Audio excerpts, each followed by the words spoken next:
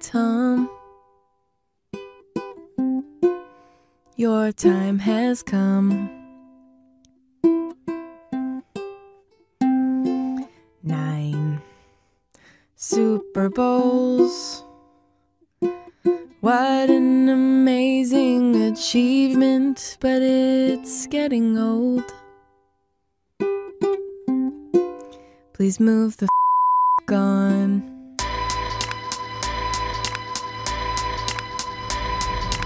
Welcome to the Walder Sportscast with your host, Chris Walder.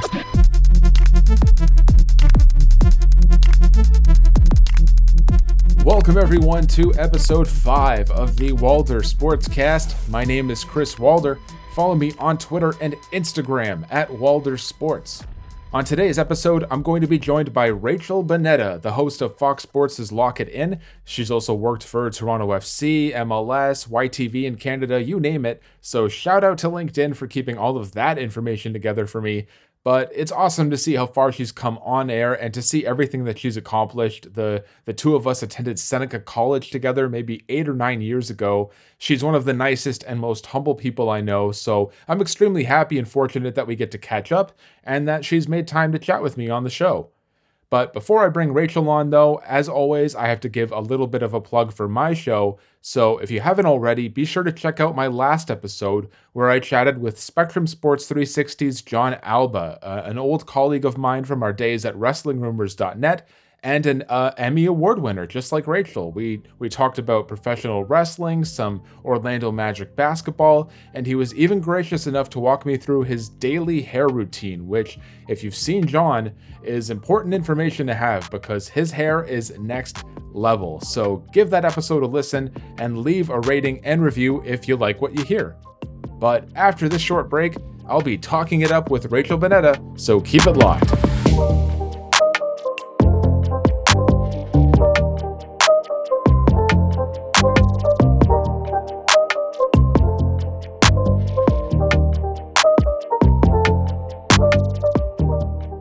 Joining me now is Rachel Bonnetta, the host of Fox Sports' Lock It In. She's also worked for Toronto FC, Major League Soccer, YTV, Kick TV, The Buzzer, you name it, with an overall LinkedIn resume that's the stuff of legends. Rachel, welcome to the show. Thanks, man. You just made me so tired, even just like listing off all of those things that I've done. It was a lot scrolling through that page. It's been a wild ride. Do I still have a LinkedIn? Like you actually looked at a LinkedIn? It still exists, yes. Wow. And even that probably needs updating. Thanks for having me, dude. I gotta say, this is like the most excited that I've been to do a podcast in quite some time. I'm really excited to just like catch up with an old friend, you know? Yes, exactly. I mean, you and I go way back, Rachel. We were both in the same classes at Seneca College. We both took broadcast journalism together. What do you remember most about your time there? Are there like any fond memories you have from being in the program, or is it all just a blur to you at this point? I have so many good memories about being at Seneca. I will say I did not graduate, so you got that. You got one up on me. Really? Yeah, dude. I bowed out. Wow. I wasn't at graduation. Thanks for noticing. I wasn't there either, to be fair. Oh, okay. I have a lot of memories. I gotta assume that you were there, but we had an improv class. Do you remember that? I do remember that. Yes, I forget the teacher's name, but that was one of the classes I actually remembered like enjoying thoroughly. That was basically the reason why I like started to love acting, and like comedy is like, I was in that class. I think that's got to be the first time I was in any kind of acting class or improv or anything, because we didn't even have drama in my high school. And I was in that class, and that class was the reason I dropped out, is because I was going to go back. I was working with our teacher, whom I don't remember either, which I probably should if I'm saying that she was a big part of a transition in my life. But I was working with her, and we were working on theater schools that I could apply for, because I made the decision I was going to drop out of broadcast journalism. And I was going to switch over into a theater program, either at like York or I had no idea. And so that's like a huge memory for me, is like going into that improv class and being like, whoa, this feels silly and stupid and I'm obsessed with it. Like, I don't know what this is, but it feels better than reading a teleprompter, I can tell you that. Do you remember when the two of us did that the play-by-play commentary for the was it the men's volleyball championship match? There's like this video that has haunted me because I played volleyball. I love volleyball. I get so into it. There was like this men's team, I can't remember who was playing, but some guy had like a gnarly hit.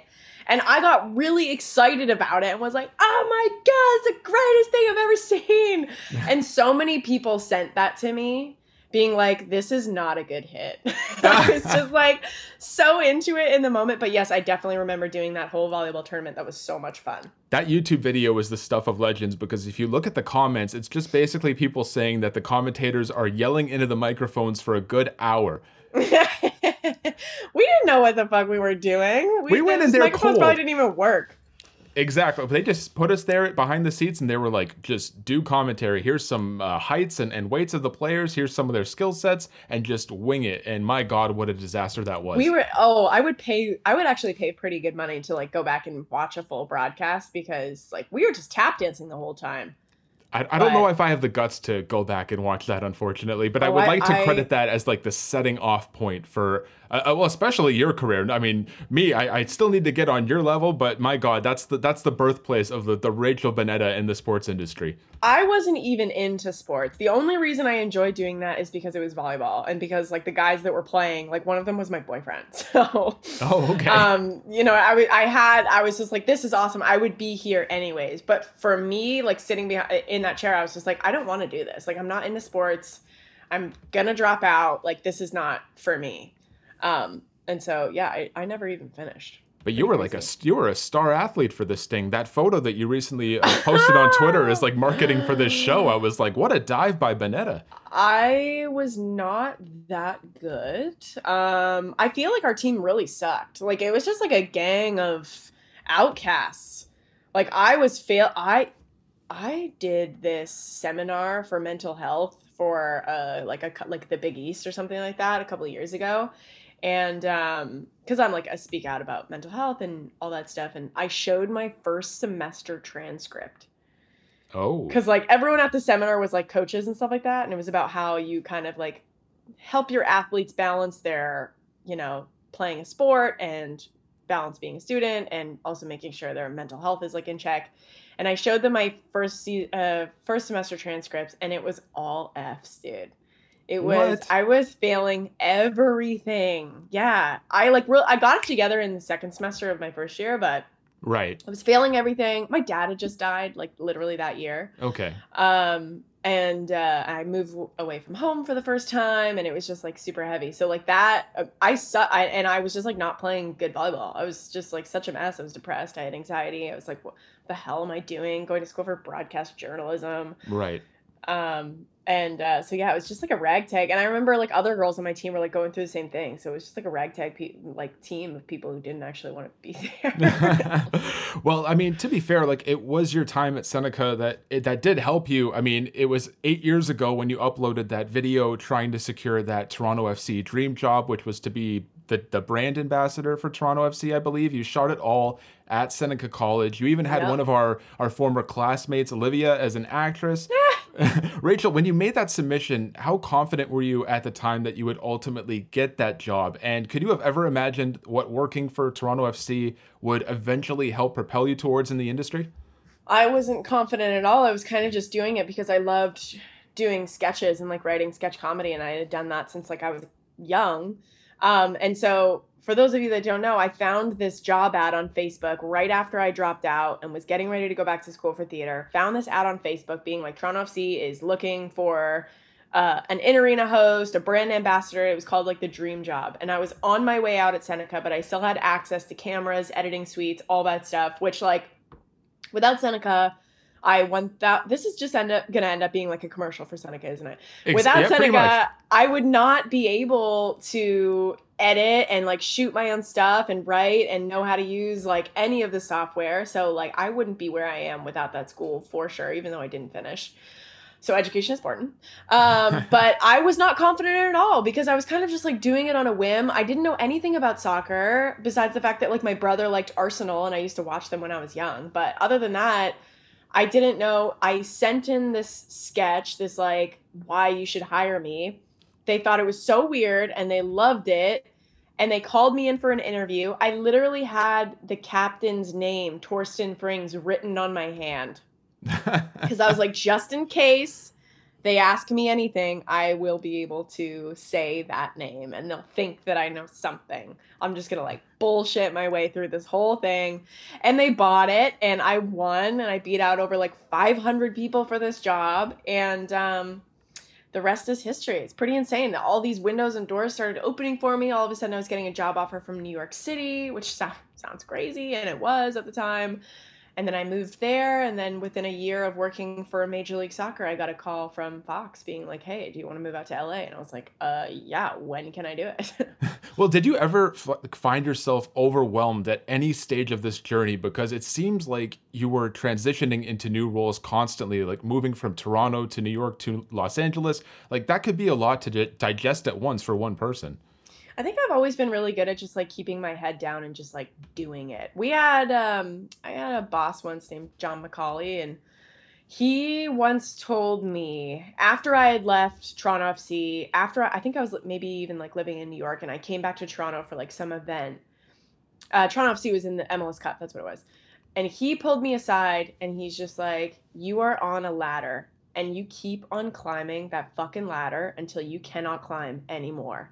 And I was just like, yeah, that's what I'm doing. I'm just going to keep on going until I cannot go anymore. And so I feel like I've always just had my eyes on a prize. And when I get that prize, I have my eyes on another prize. And it's just like this dream just keeps on growing and growing and growing. And I'm like, I'm just like an Energizer bunny. Like I can't stop. I can't stop thinking about ideas. I can't stop pitching shows. I can't stop like meeting with people and having phone calls, and I'm just like always going and always on, and it sounds exhausting, and it is.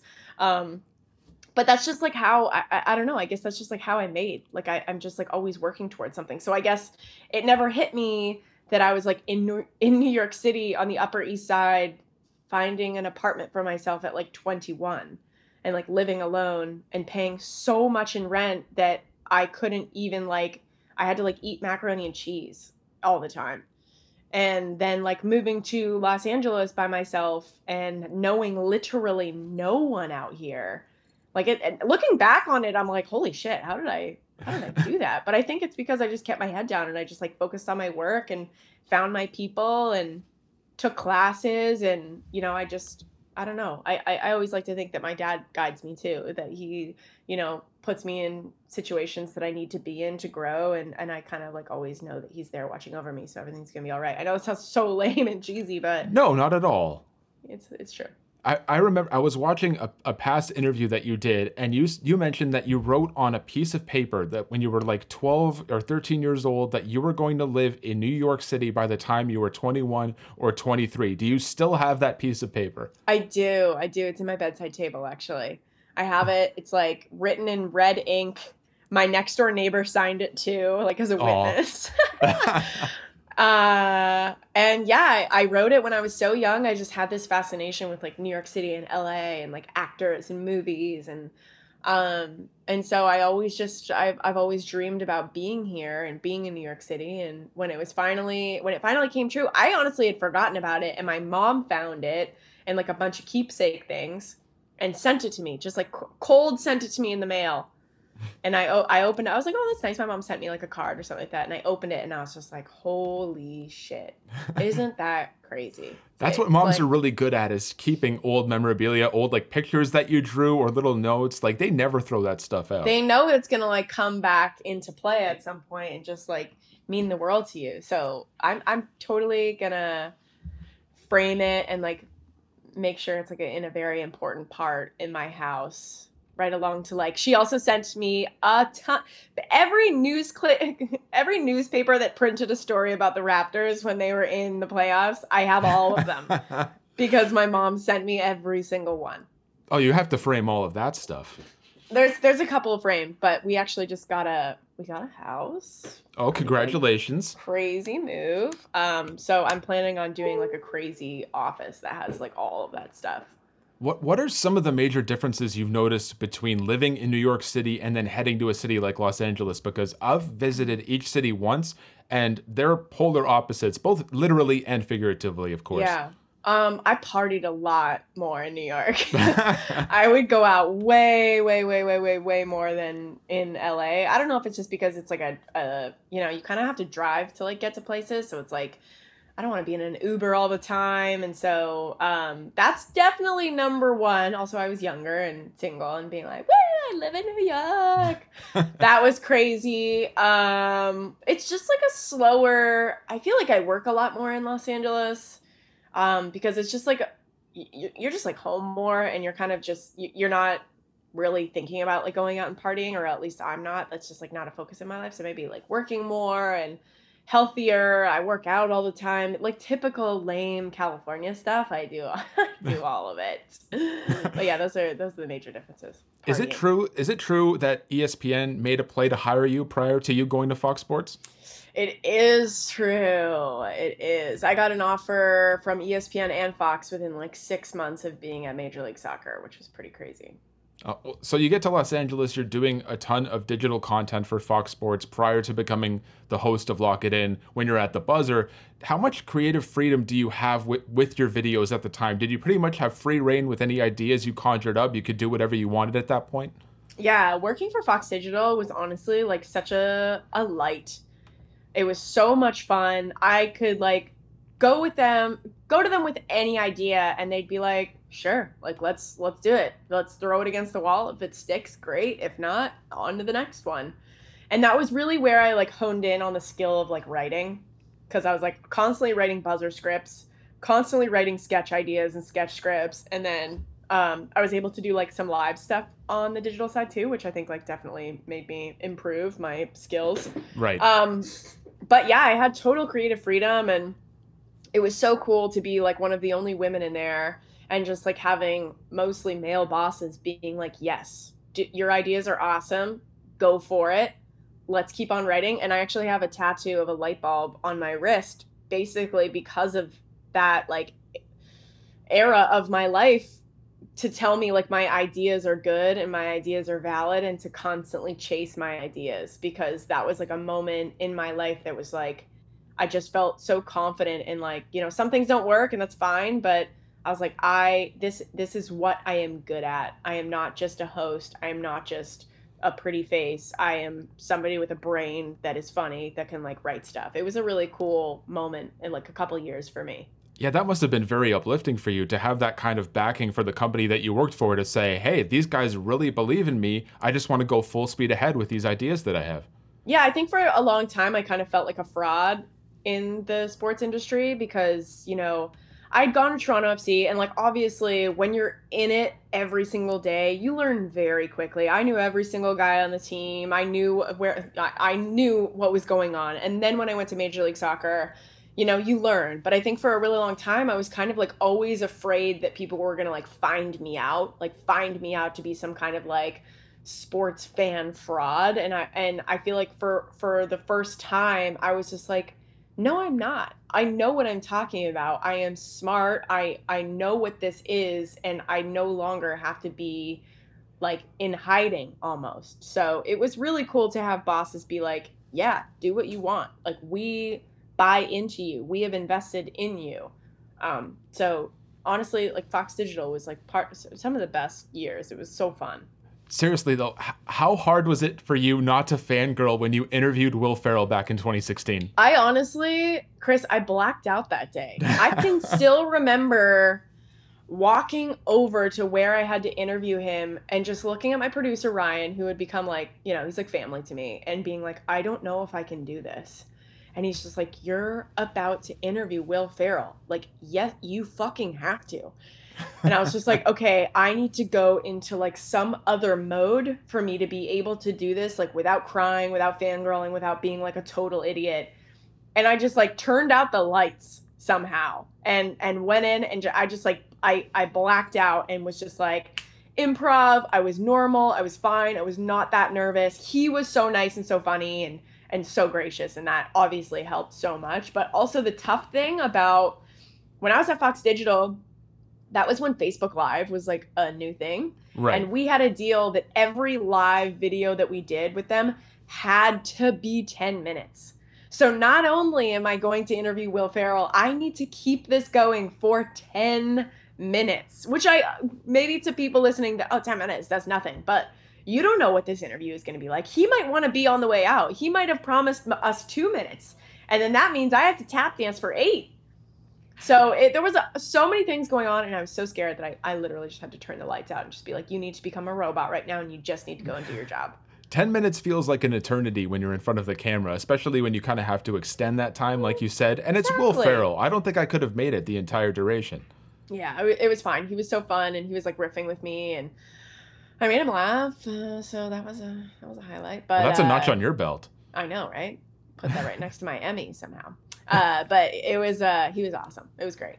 Obviously, you've found success in both, but do you have a personal preference between doing strictly digital content or being in front of the camera for a television show like Lock It In? Ooh, that's a good question, because like I built my career off of digital, so I can't ever like leave that, I don't think. And also I just feel like that's the future, like, you know.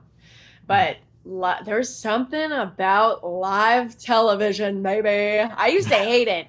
I used to absolutely hate it and dread it and just be so afraid of like saying the wrong thing, but it's fun. It is a rush when those lights come on and they're giving you the countdown in your ear. And I think with our show, it's just so much fun because we all laugh and we joke, and I think it would be very hard to do like a very structured, not that our show isn't structured, but like a very like, you know, serious, straightforward show. Whereas like, if I say the wrong thing, they're going to shit all over me. And then I can throw it right back to them. So it's kind of like that pressure is off to be, obviously you want to get things right. And I work very hard on doing that because, you know, of my past. Yeah, live TV is just, there's something about it. You have a wardrobe team, you have hair, you have makeup, who have all become like some of my best friends. So going to work every day is like such a joy. And I miss it. I miss being on TV. It's a rush. It truly is. So I don't know how to answer that question. I would say I love them both equally.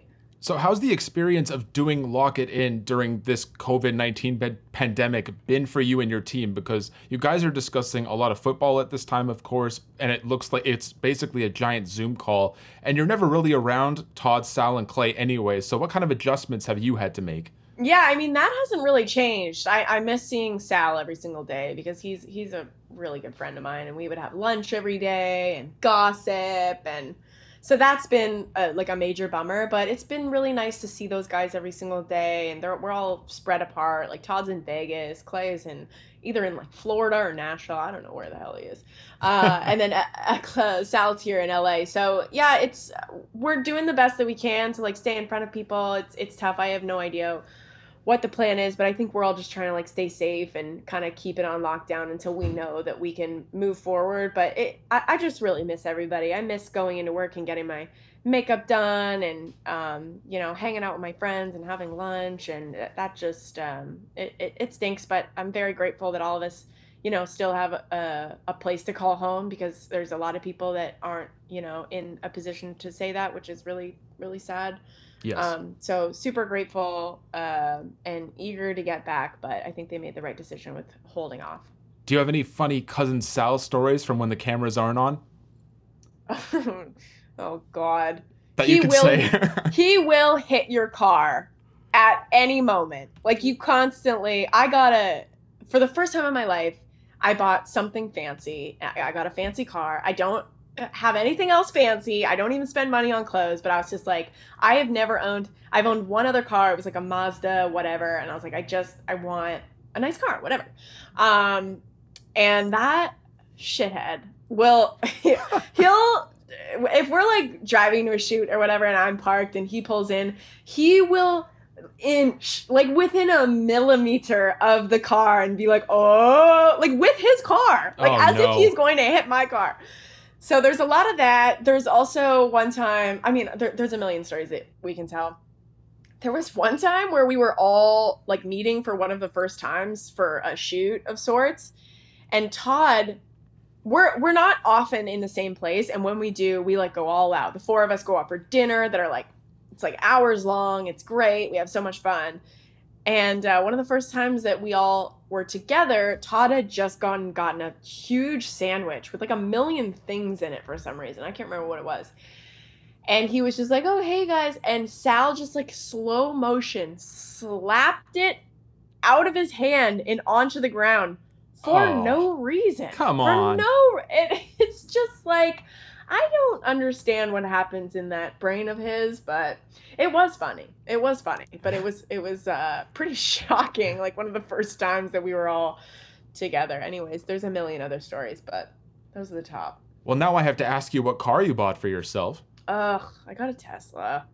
Oh, you got a Tesla. I would have never pegged you for a Tesla person. Very California. Yeah, well, we were looking for, like, electric cars because we wanted something that was, like, good for the environment, because in LA, It's like, I'm looking out my window right now and I can see smog. It's just, like, everywhere, and it's just, like, feels icky and gross, and there's so many people in their cars. So we really wanted to get an electric car, and that was just the one that we decided on. I know it's lame, whatever. No, it's not lame at all. You're doing it for the environment. That's very noble.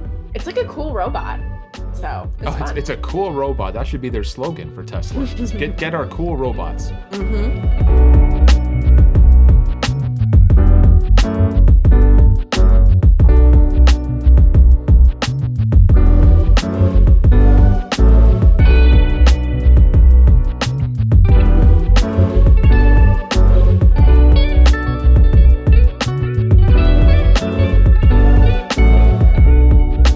You're also in the podcast game now. Welcome to the show. You know, you have the Hall of Shame podcast with Rachel, who was a writer for Parks and Rec and Fresh Off the Boat. How did the two of you get together for the show, and what was the inspiration behind leaning towards some of the bigger scandals in sports history? Like, why did you guys choose that subject matter? Well, I was actually looking to do a podcast, but I wasn't sure. I didn't necessarily want to do like an interview podcast because I feel like we were talking about this before. There's like a lot of people in that space, and I didn't necessarily want to do like a sports update podcast because there's a lot of people in that space. And I was like, what is something that I can do that's going to stand out, that's actually going to be like different in this world, that still kind of like ties into sports, because like that's just, you know, the world that I'm living in right now.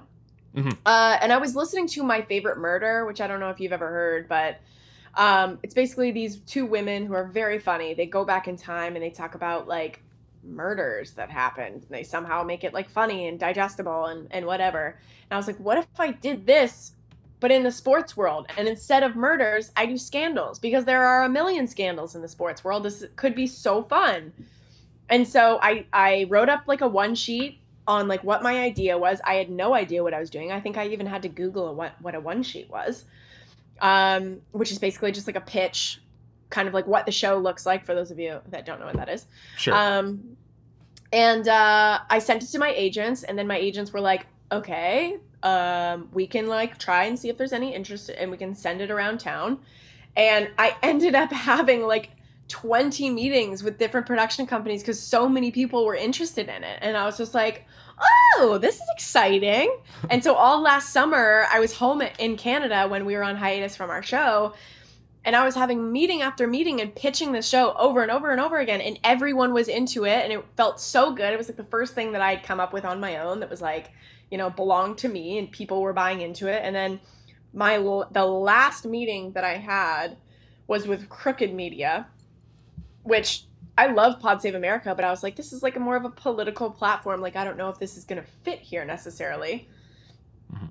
And then I just had the best meeting. I walked in, it was a room full of women, and I loved everything that they were saying. We got along so well, and I was like, this is it. This is the home. I want to sign this deal. Let's do it. And then we had to find my partner. So Rachel didn't come in until a little bit later. We had so many auditions. So many people came in and did a full episode. So like we did so many pilot tests. So by the time we were like ready to do it, I was like, I got this. And then she came in, and she was so cool. She was just so cool and so funny. And, you know, she's got kids and has a little bit of a different, like, not a different view on the world, but she's like got different experiences than I have. And I just thought it would be really cool to have somebody that was, you know, just like in a different place on the other side of the table as me. And we just had such great chemistry, and she's so funny. And so we decided to go with Rachel, and she was into it, thankfully, even though she's like a big fancy writer. and had never done podcasts before. And she's Right. been so great, and it's been such a fun partnership. And the scandals have been just so fun to research. We're doing Tiger Woods next week. I cannot wait. Will we see any Toronto Raptors content coming from the podcast in the near future? But we're a fairly scandal-free organization, I must say. But if you ever wanted to go the Vince Carter route, I'd be all for it. Ooh, I would love to do like a deep dive into Vince Carter. Speaking of Vince Carter, VC was my guy. Number 15. I was number 15 in volleyball for the longest time. Like, I was so obsessed with him. I had the biggest crush on him when he first came to Toronto. And I was just on one of those Zoom bomb calls, you know, when like people try and see who they can get on the Zoom. Mm-hmm. And I bowed out early. I was like, guys, I got to go. I got to feed my dogs. Guess who logged on after me? Vince Carter. Vince fucking Carter. Oh, Rachel. Devastated. What are you doing? Devastated. You miss out. That's a life-changing opportunity for you to talk to VC. I think I would have made it weird. I would have made it weird. I would have been like, oh my God. I'm sure he's used to it at this point. Maybe. I don't know. But I really hope I get to meet him at some point. That would be so huge for me. Well, you have to start off with the podcast. That would be a nice segue, a nice introduction. It was like, we just shot the hell about your career and all the time you spent in Toronto, and you should give it a listen. Yes, for sure. That's a good idea. By the way, prior to the league shutting down, what were your thoughts on the season for the Toronto Raptors were having? Personally, I was having more fun watching this year than the last one with Kawhi Leonard. To be honest, same. I was so, this is going to sound shitty, but I was like pretty prepared for us to be bad this year. Like, coming off a championship that, you know, sometimes just happens. You have a little bit of a hangover. Plus, we lost friggin' Kawhi Leonard. But you're right. Like, we played so many games without him last year and still managed to get into the playoffs. Obviously, he was a big part of the reason why we got there and why we won. But I was just really proud, to be honest, to see our guys still doing a great job. We went on that crazy run. And I was excited. I was excited to watch it happen again, for us to be in the playoffs and just like the entire city get behind them again. And it just sucks. I keep on having things pop up on my phone being like, remember what happened on May 25th? May 25th is when we like beat the Bucks and like moved on to the final. And it was just like, all these things keep on popping up and reminding me of last year. And it just like makes me happy because, oh my God, I can't believe that happened in the first place. But it makes me bummed that we're not able to do it again this year. Do you see a potential back-to-back championship now that the league is potentially coming back? It looks like it anyway, to play their games in Disney World. Do you see another title in the Raptors' future? I don't know, dude. I know you're in Los Angeles, so I mean, don't know. There's like the Kawhi, there's the Lakers, the Clippers, Giannis. It would be tough. It would be tough, but guess what? It was tough last year, and I was saying the exact same things last year. I was truly saying the same, like, oh, we're not going to. I remember when they were playing the Bucks, I was like, you know what? I'm happy.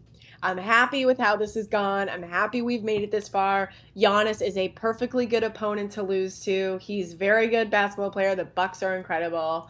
After that 76ers win, I was like, I'm good. I can die now. You can never take away the championship from the Raptors. No matter what happens from now until the end of time, we're always going to be the 2019 NBA champs. And that feels very good for Raptors fans like ourselves. Absolutely. I mean, having that parade and like those moments, and I was there at the final crying, watching Kawhi lift that trophy. Like, nothing is ever going to be able to no one's going to take that away from me. But yeah, I don't know. I don't know what's going to happen. I really just wanted to watch our boys play and get into the playoffs again and have that excitement, because you never know. You never know what's going to happen. Well, Rachel, my friend, we're drawing to a close here, but before we sign off, I just want to shoot some rapid fire questions your way, if that's all right with you. Let's do it. Yeah, let's do it.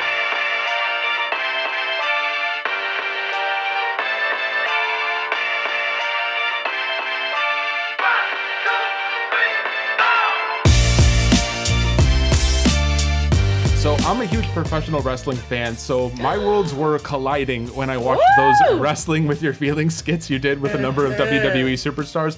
First off, which one of those videos did you have the most fun doing? And second, how much of it was ad-lib? Because it seemed like a good chunk of it was just off-the-cuff improv.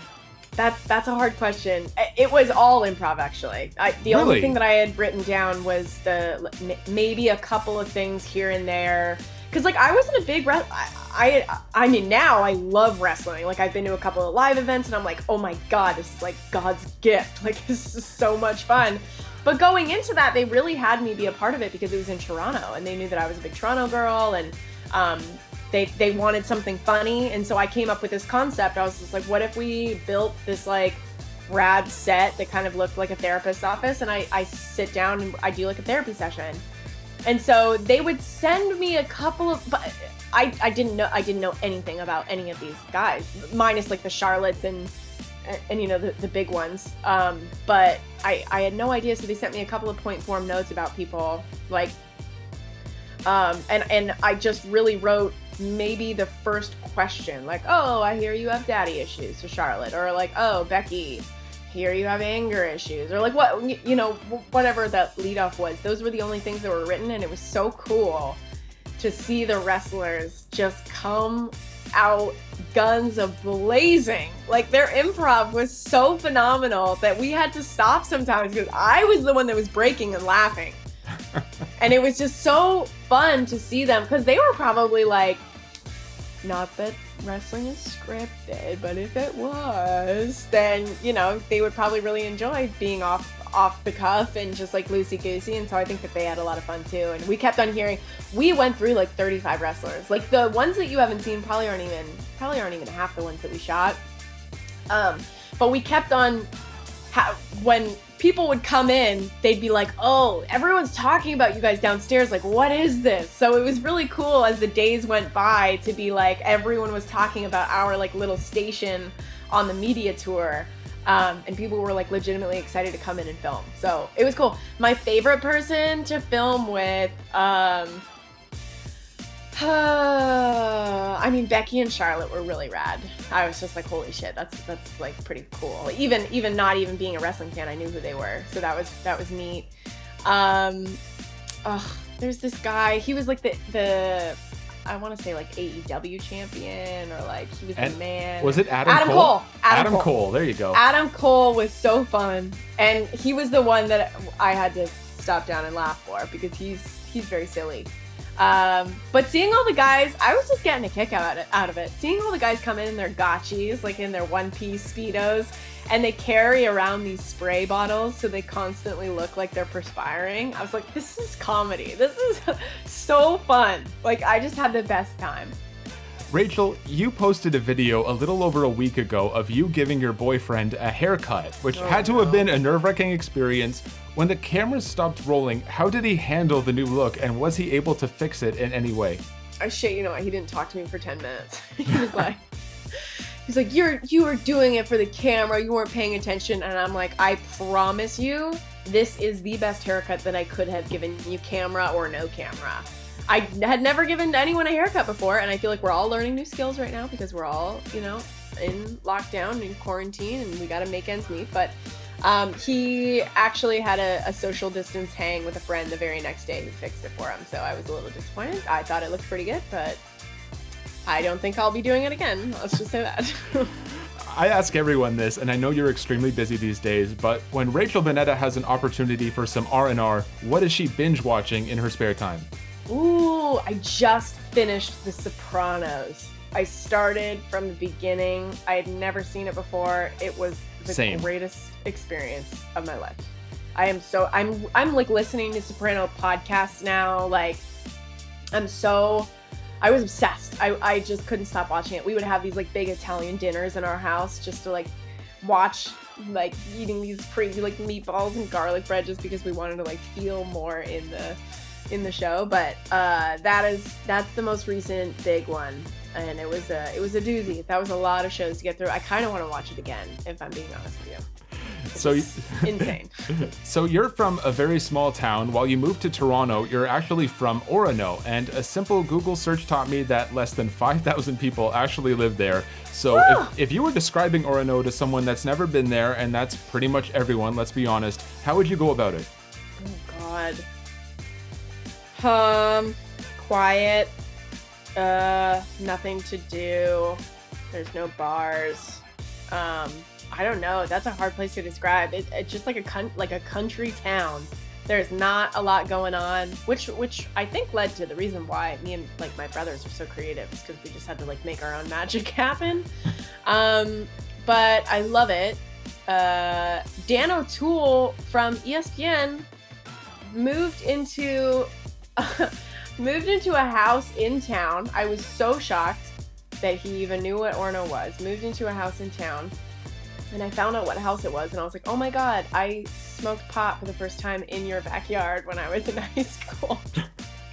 We're going deep with the secrets here. That's how small that town is that I knew exactly where he lived and actually had a memory related to his backyard. Isn't that insane? Jeez, that's crazy. Yeah. Rachel, is Juwanna Mann, starring Miguel Nunez Jr. and Vivica A. Fox, the worst movie you've ever seen? Oh, it's just the worst movie. I used to love this movie when I was a kid because one of my biggest dreams when I was a kid was to be in the WNBA, which clearly didn't happen, but I loved basketball so much.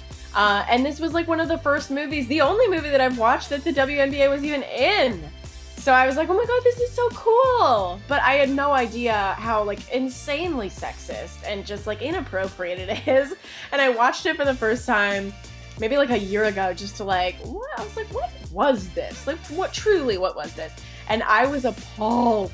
I was like, oh my god, this is embarrassing that I even liked this in the first place. So I would say worst movie, but I did unfortunately like it at one point in time. I thought this was a really cool fact as well. Your uncle is Bruce Boudreau? Yeah. The former head coach of the NHL's Minnesota Wild. He also had a minor role in the 1977 Hockey Classic Slapshot as a player. I know, I was just talking about this like last week. Yeah, he was in that movie. So cool. He played for the Maple Leafs. He coached on the Capitals, the Ducks, the Wild. Yeah, pretty weird connection there, but it's pretty funny. So for your money, Rachel, what's the greatest sports movie you've ever seen? And there's a lot to choose from. The greatest sports movie I have ever seen. For some reason, Like Mike just came to mind. Oh, with Bow Wow. Please pick something else. Oh, it's not the best sports movie at all, but it was one that I also really loved as a kid. Oh, is there a Will Ferrell sports movie that sticks out in your mind? Because he's done plenty of them. Not really. No? I like the figure skating one that he did, if that counts. That was good. Yeah, you could say that. I don't know. What's on your list? Like, what are the top 3?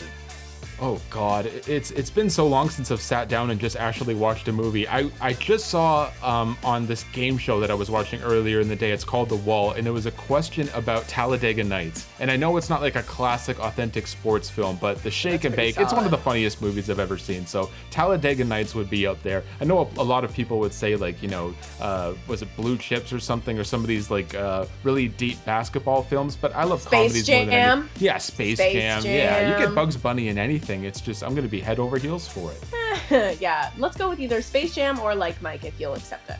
I'll accept it, just for you, Rachel. I'll accept Like Mike, but anyone else, if anyone has that idea of saying Like Mike, I might have to mute them for the rest of the show.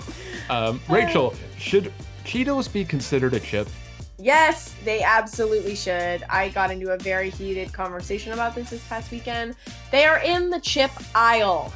I know that they are a puff, but they are in the chip aisle. The bags are chip bags. It's in the same family. I feel like chips is a family, and there's a lot of things that fall under it. I also consider pretzels chips. And if you disagree, I will fight you.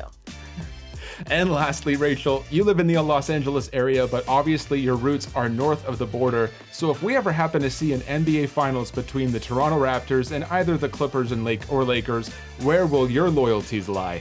Oh my God, no question with the Raptors. Absolutely. I've been a Raptors fan since I was a kid, and being able to like fall back in love with that team last year, I'm like Raptors till I die. It's nice having Kawhi and being able to watch him here and like watching LeBron. That's cool because I just am a basketball fan, but no question, I stay with Canada for sure.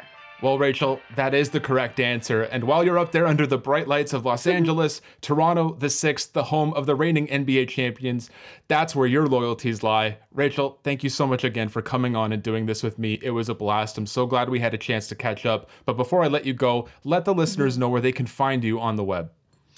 Oh, on the World Wide Web, you can follow me on Twitter at Rachel Bonnetta, and I'm the same on Instagram. I'm basically the same everywhere, just to make it easy for people. And you can watch me on FS1 Lock It In every single day. Rachel, you're the best. All the best, my friend. Take care. Thanks, buddy. I appreciate it. Thanks for having me on. And that was my interview with Rachel Bonnetta. Follow her at Rachel Bonnetta on both Twitter and Instagram.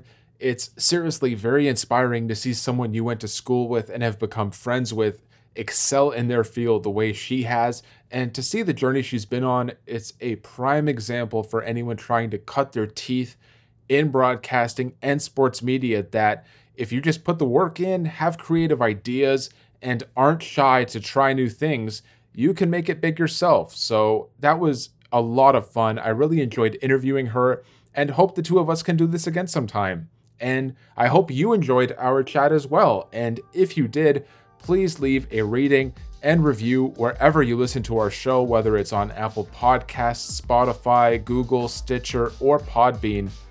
Ladies and gentlemen, you have been listening to episode 5 of the Walder Sportscast. A huge thanks once again to Rachel Bonnetta for coming on, and to my audio engineer Jason Lung for putting in the work to make this show sound like $1 million.